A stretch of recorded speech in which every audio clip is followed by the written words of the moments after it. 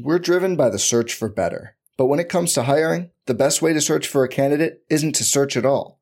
Don't search, match with Indeed. Indeed is your matching and hiring platform with over 350 million global monthly visitors, according to Indeed data, and a matching engine that helps you find quality candidates fast. Leveraging over 140 million qualifications and preferences every day, Indeed's matching engine is constantly learning from your preferences.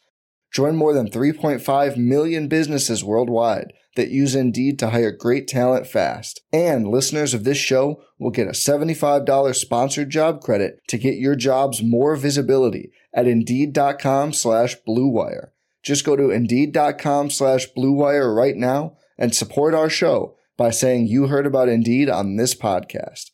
Indeed.com/Blue Wire. Terms and conditions apply. Need to hire? You need Indeed. Hey guys, Rob Doster here, and you are listening to a Field of 68 NBA Draft Prospect Profile. We're going to be rolling these out all month, leading up to a full first-round live mock draft with 6 NBA draft experts that we're going to be hosting 1 week before the actual draft itself takes place. While you're here, if you wouldn't mind leaving us a rating and a review, that stuff really does help us on Spotify, on Apple Podcasts, on any of the platforms that you listen to the audio of this show. But listen, that's enough of that. That's enough of the promos. Let's get into today's prospect profile.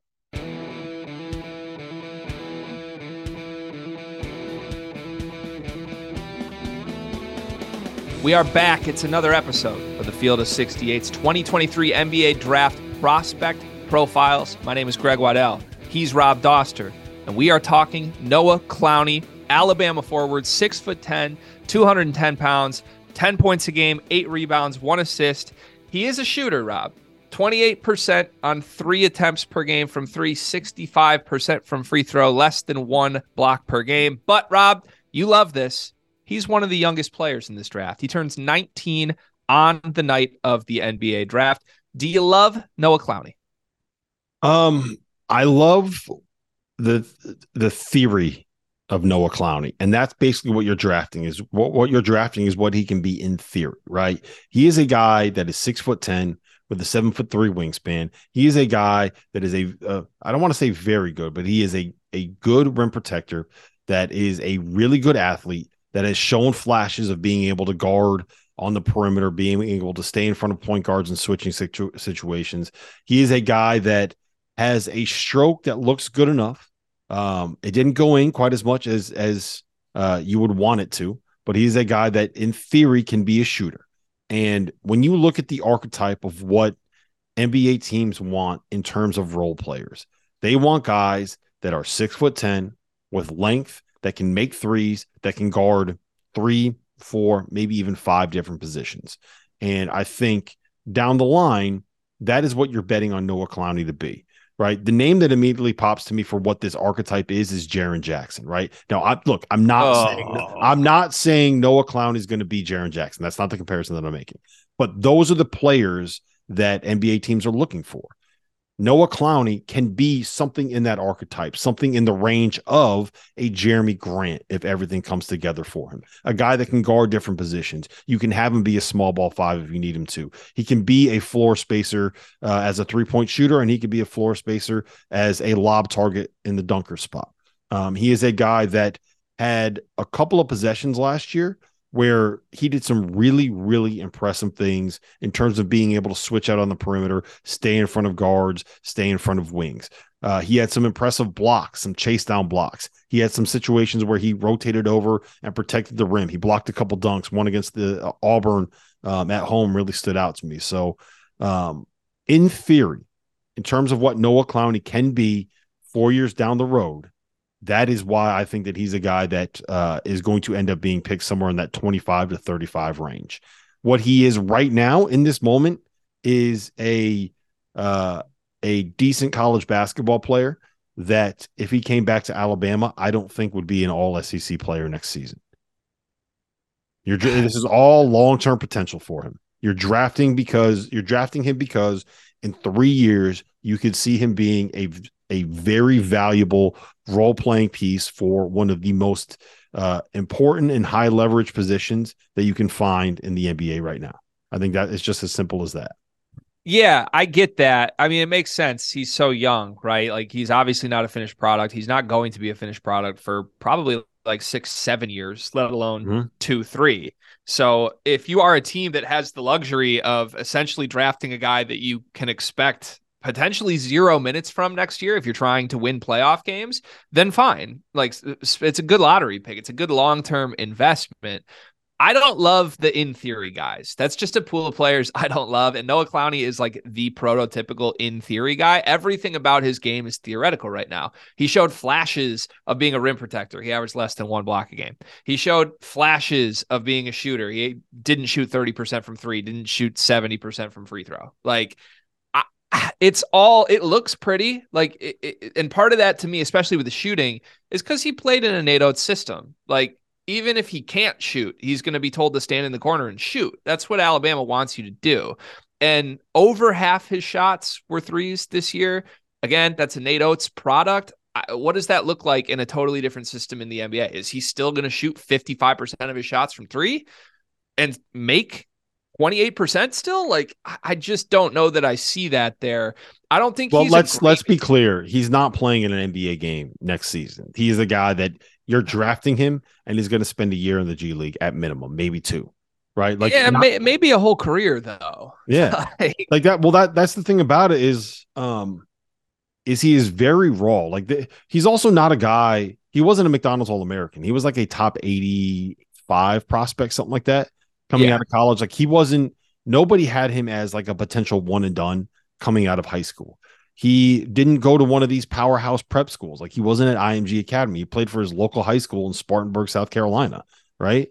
He is a guy that I think is starting to learn, one, how good he can be, and two, what it takes to like have to play that role. Like, I promise you that when he was playing high school basketball, like, he wasn't switching out on ball screens. He wasn't being asked to guard guards. Like, what you do with big guys when you are in high school basketball at that level, when you're not at like IMG Academy, is you just kind of put them around like by the basket and say, block everything that comes near you.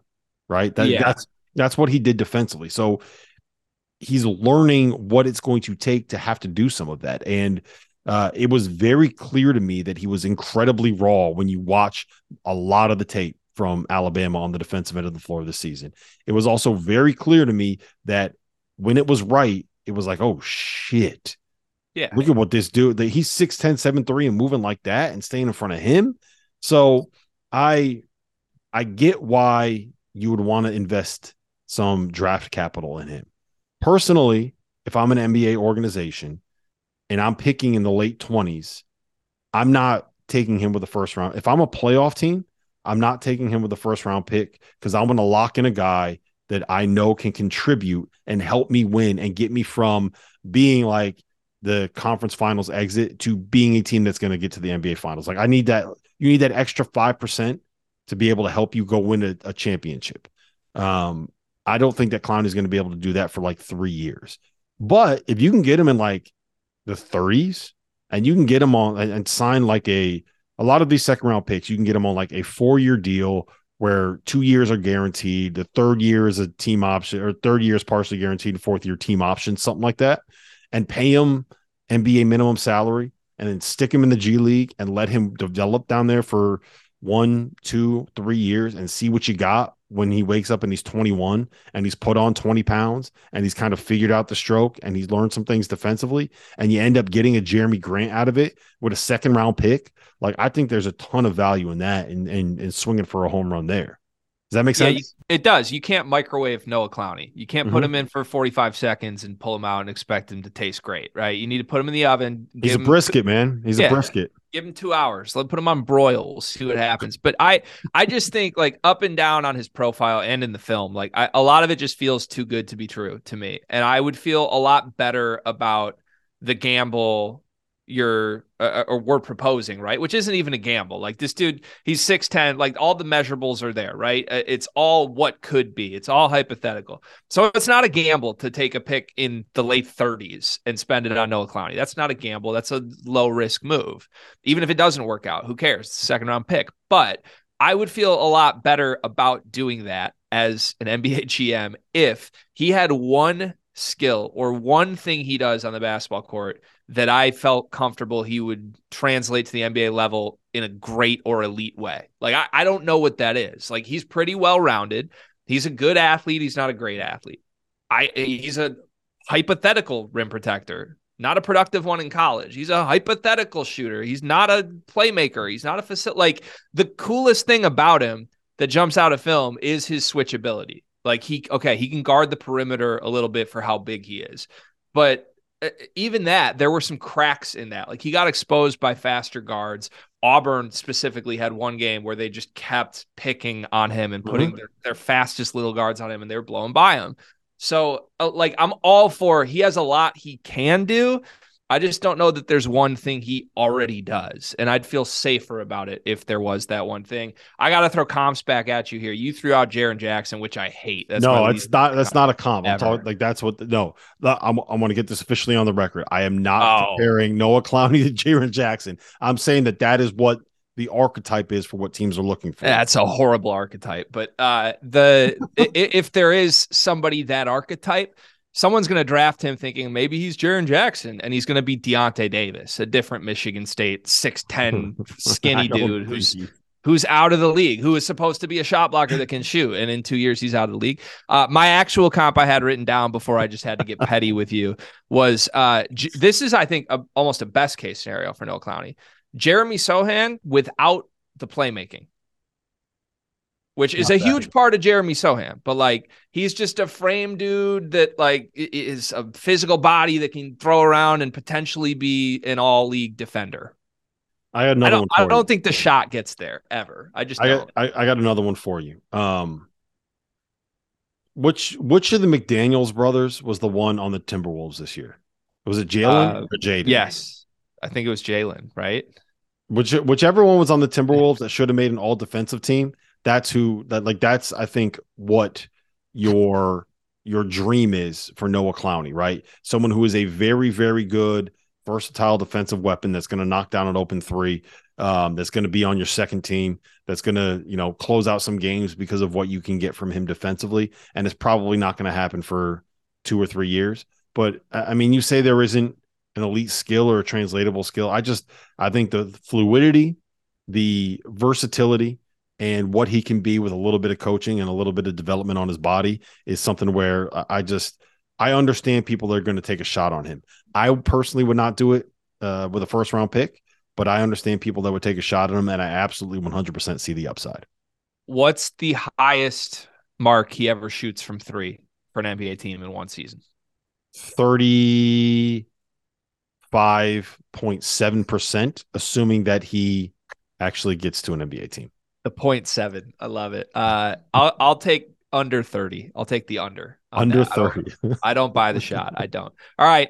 Clearly, we are a little bit divided on Noah Clowney. If you want to see us be divided on more prospects, you can do that. We have 50 of these episodes leading up to the NBA draft. Check the description to see them all. And make sure you come back and watch our live mock draft. That's going to take place a week before the NBA draft takes place. For Rob Doster, I'm Greg Waddell. We'll see you next time. Ready to go for the rest of the day. If a comprehensive solution is what you need from your supplement routine, then Athletic Greens is giving you a free 1-year supply of vitamin D and 5 free travel packs with your first purchase. Go to athleticgreens.com/field68. That's Field 68 FIELD, the number 6, the number 8, and you can get yours now. So check it out and help support this show. Thanks. We're driven by the search for better. But when it comes to hiring, the best way to search for a candidate isn't to search at all. Don't search, match with Indeed. Indeed is your matching and hiring platform with over 350 million global monthly visitors, according to Indeed data, and a matching engine that helps you find quality candidates fast. Leveraging over 140 million qualifications and preferences every day, Indeed's matching engine is constantly learning from your preferences. Join more than 3.5 million businesses worldwide that use Indeed to hire great talent fast. And listeners of this show will get a $75 sponsored job credit to get your jobs more visibility at Indeed.com/Blue Wire. Just go to Indeed.com/Blue Wire right now and support our show by saying you heard about Indeed on this podcast. Indeed.com/Blue Wire. Terms and conditions apply. Need to hire? You need Indeed. Ready for a spring break to remember? Amtrak's got just the ticket for you and your crew. With Share Fares, you and your friends can save up to 60%. The more who travel, the more you save. Skip the hassle of driving through the Northeast while exploring D.C., Philly, New York, and Boston. No middle seats and plenty of legroom are just an Amtrak away. And with stops right in the heart of your favorite cities, you'll arrive downtown, not out of town. Savings start with 3 travelers. 8 travelers required for 60% discount. Visit Amtrak.com/sharefares to book. Restrictions may apply. This episode is brought to you by Hyperice, the leader in advanced warm-up and recovery technology. They have tons of innovative products, like Venom-heated wearables to help soothe sore back muscles, Normatec compression boots to speed up recovery and increase circulation, and Hypervolt massage guns to improve mobility. Loved by athletes like Naomi Osaka and Erling Haaland. Try them yourself. Get 10% off your order with the code MOVE at hyperice.com. Welcome back to another episode of the Field of 68's 2023 NBA Draft Prospect Profiles. My name is Rob Dosser. I'm joined today by Terrence Oglesby, and we are going to be breaking down a kid that T.O. knows very, very well, none other than Tennessee's Julian Phillips, a 6'8", 200-pound freshman that averaged 8.3 points, 4.7 boards, and 1.4 assists while shooting not very well from the floor, not very well from three, and 82% from the free throw line as a freshman at Tennessee. He was a guy that was a top 10 to 20 recruit coming out of high school. He is a guy that is currently looking at being picked somewhere in the early second round. Limited production, limited minutes as the season went on, but unlimited potential, T.O. You know this guy as well as anybody. What do you make of Julian Phillips? Well, I'm going to start with the positives. One is thin frame, but functionally strong. He's much stronger than he looks right away. He looks skinny, like it doesn't matter. He finds ways to get the ball up around the rim. He really gets to the free throw line. That's another thing that he does really well because he has a quick first step, can get to spots. Now, understanding space, understanding when he can attack is going to be an adjustment at the NBA level. But that all being said, he didn't receive a whole hell of a lot of help at Tennessee with some of those things because they were so crammed in that nobody could really function anyway. I thought he should have been featured more because of his ability to create shots on his own. Tennessee didn't have that. He could have done that. And then they close out the season where he only plays 12 minutes and finishes with 0 points on 0 for 2 shooting.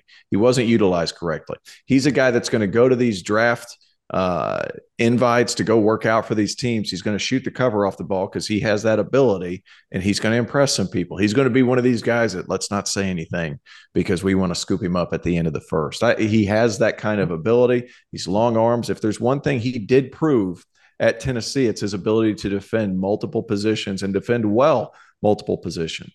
Really good length, excellent athlete, and can really cover some space. Now, is he going to be this long-term pro where he's making all-star games? I'm not quite sure about that. But what I do think he can be, I think he can be a Corey Brewer-like player at his floor because he can really defend. He can be that guy you say, hey, go get him. And he can go ahead. And it's tough to guard NBA players. I get all that. But he has that lateral ability. He has the length. He has the athleticism to really defend. That's where his calling card's going to be early. I also think his three-point shooting percentages, they're going to be better at the NBA level because he's going to get better shots. That archaic offense they have at Tennessee really hurt him. And I think during these draft workouts, he's going to play well. So defensively, I'm with you. I'm buying him. The athleticism, the versatility, playing for one of the best defenses in college basketball last season is there. But to be able to survive in the NBA, if you are not like a top 5 defender in the sport, like a PJ Tucker, like somebody at that level, you got to have the 3-point part of it as well. Break down why you are so bullish on him as a shooter for a guy that shot 23% from 3 as a freshman and 41% from the floor as a freshman. To be fair, 82% from the free throw line, that tracks well on 4 attempts per game, but he didn't show it there. You've known him. You've probably coached him on his shooting quite a bit. Why do you buy that jump shot? Well, it's there. It's in the pocket. And to be honest with you, when he's a bigger part of what you're doing, and whenever that ball would swing around and he could at least touch it, he shoots the ball better. I think that's anybody. And because of the NBA of how it's so quick, move the ball, cut through, this guy touch it, move the ball again, like he's going to be able to flourish in that type of environment. There were times where he would go 8 to 10 minutes in Tennessee's basketball game where he wouldn't touch the basketball, let alone get a shot attempt. Mm-hmm. And he only took 46 threes on the year, made 11. And whenever he was a key part of that offense, Tennessee flourished. Look at his performance at Battle for Atlantis. I think he was tournament MVP or on the all-tournament team. Ends up with 25 against USC because he was a big part of what they were doing. You look at a game like Mississippi State, he goes 6 for 12 from the field, 11 rebounds, 18 points. He was a key part of that offense. The bigger part of the offense he was, the better that Tennessee was, and the better that he ended up playing as long as he got to just touch the ball. So like when he played well is when he just felt like he was a part. When he played poorly is when he was stuck over there in a corner, which was just crazy to me because he brings up so much versatility because he's such a team player. One of the only drawbacks about him, if you don't set him up to score, he's not somebody that's going to take it and be like, this ball's mine, get out of my way. Very good kid, very good player, very willing to move the ball. Not necessarily an all alpha dog mentality, which may hurt him, which may help him at the NBA level, depending on where he lands. Great kid, great family, all that, this, that, and the third. He's going to interview well. Teams are going to like him. What's he going to be able to be defensively, and is he going to be able to shoot the ball well enough? Because he tracks well enough as a defensive player. Is he going to be able to hit that three? My bet is he can. Can he do some of the other things that NBA teams value, like create and do some of those things? It's possible. However, his frame is going to make it difficult, but functionally strong, great athlete, really good defender. And if he can shoot the ball well, I like him moving forward.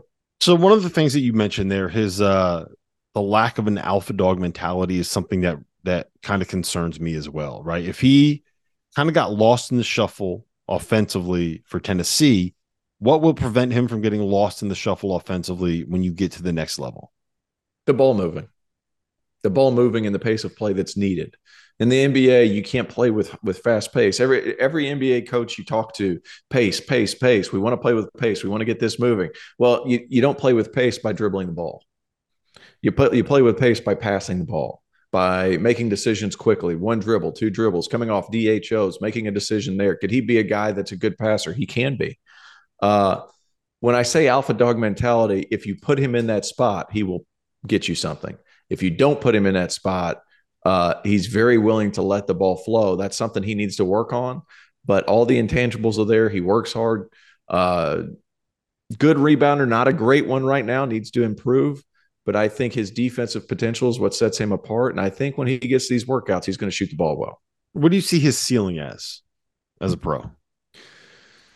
I keep going back and forth. You know what? Like, so for you mentioned Corey Brewer. So we'll just the best seasons that he had, he averaged 13 points a game, 4 rebounds, 3.5 assists. Was a guy that never really shot it well, 28% career 3-point shooter, but he is someone that was a high level starter. New age Corey Brewer, a guy who's going to shoot it a little bit better. And I know people think, well, he shot 23%. Just the shots there. Corey's was a little mechanic. Arms were a little too close together. This, that, and the third. Julian's going to be able to shoot the ball. Do you see him? Where would you draft him if you are an NBA franchise? Are you taking him in the late first? Are you taking him in the early second? Are you willing to invest a 4-year guaranteed deal in him as a player? Early 20s because of his defensive potential and what I've seen him do offensively. Now, a lot of people haven't been privy to what I've seen with him, but because of his ability to, 1, get to the free throw line, highly valued. 2, I've seen his ability to shoot the ball at a higher level and be unselfish and be willing to be a part. I think early 20s is a good spot for that. And the fact that you're not going to have to worry about much defensively. Early 20s is where I would look at him seriously. Once you get past that, he becomes a value pick because he gets to that second round. You don't have a guaranteed deal. You could 2-way him, and then you could just see how it goes in the G League, which I think he'll play well at that level too. But early 20s, you find a good spot for him, some good leadership, and then he finds himself as an offensive player at that level. There's some upside there. What kind of organization does he need to go to? Do you want him in a place where maybe like the Thunder, that's kind of up and coming a little bit, that's on the verge of breaking through that has a bunch of young talent? Do you want him on a place where he's got a bunch of veterans and forceful personalities around him? Where do you want him on a place where they're not in the playoff picture right now, and he can come in and just get the reps, and he doesn't have to worry about the pressure of, okay, if I'm not able to make this play, we might not make the playoffs? Anytime you talk about a player outside the lottery, you want a good fit for that individual player, and so much is up in the air. So if you want them with veterans, that's a slippery slope, because sometimes you'll get stuck behind those veterans for 3 or 4 years, and then you don't really have that chance at that second contract, which everybody knows it's not the first one, it's the second one in the NBA. To be honest with you, from a mental perspective, I'm not worried about him. From his ability to be a professional, I'm not worried about him. He can go to Houston, which everything we know can be in disarray with some of the guys they have on that team. I also think, if you put him somewhere like a Golden State, he'll put his head down, he'll work, and he'll understand his role. He's a guy I'm not necessarily worried about the fit from his attitude. I'm not necessarily worried about the fit from his work ethic. I'm more worried about the fit for his opportunity, which, let's be honest, Rob, I think I've said that with all 5 guys we've talked about today. You got to find the right spot for what they need. Well, it's like that for anybody, right? Like if you need to have the right role and a team that buys into the ability that you have to be able to play. You know what I mean? Like there's guys in Europe, right? There's probably, when you want to talk about like NBA level players, there's probably 4 times as many NBA level players as there are NBA jobs available. So you got to find 350 something NBA jobs. What's the number? It's about 500 when you include 2 ways. When you include the 2 ways, yeah. Okay, so here's what people don't understand too. The last 4 guys or last 6 guys on an NBA bench, because what, they have 13 now, 14. So like the last 6 guys are very interchangeable with the top level European players. Very interchangeable. It's just a matter of, have you found that role and have you gotten that opportunity? And when I say they're interchangeable, that means from a skill perspective, they're very similar. It's just who's gotten that opportunity to stick, who's gotten that opportunity to be a leader, who's gotten that opportunity to get extra reps on the floor. That's a big difference. Somebody's trying to tell me Tyrese Rice couldn't have been an NBA player for a long time. They're wrong. KC Rivers couldn't have been an NBA player if he were in the right situation. They're wrong. Like those were 2 guys that could have played in the NBA, but end up in Europe because of lack of opportunity and have great careers over there. You're trying to tell me they couldn't have been the last 3 or 4 guys on an NBA bench. You're just wrong. Mm-hmm.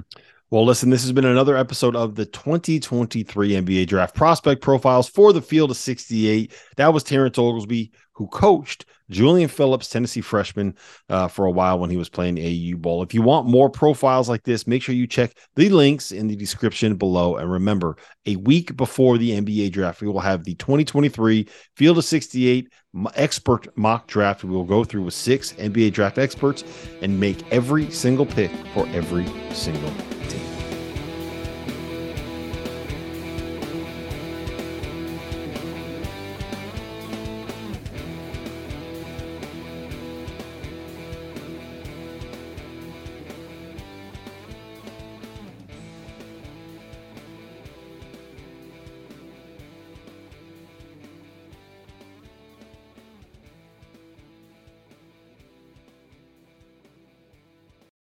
Without the ones like you, who work tirelessly to keep things running, everything would suddenly stop.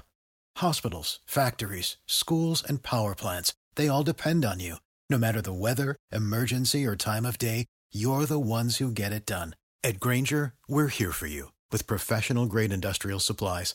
Count on real-time product availability and fast delivery. Call, click Grainger.com, or just stop by.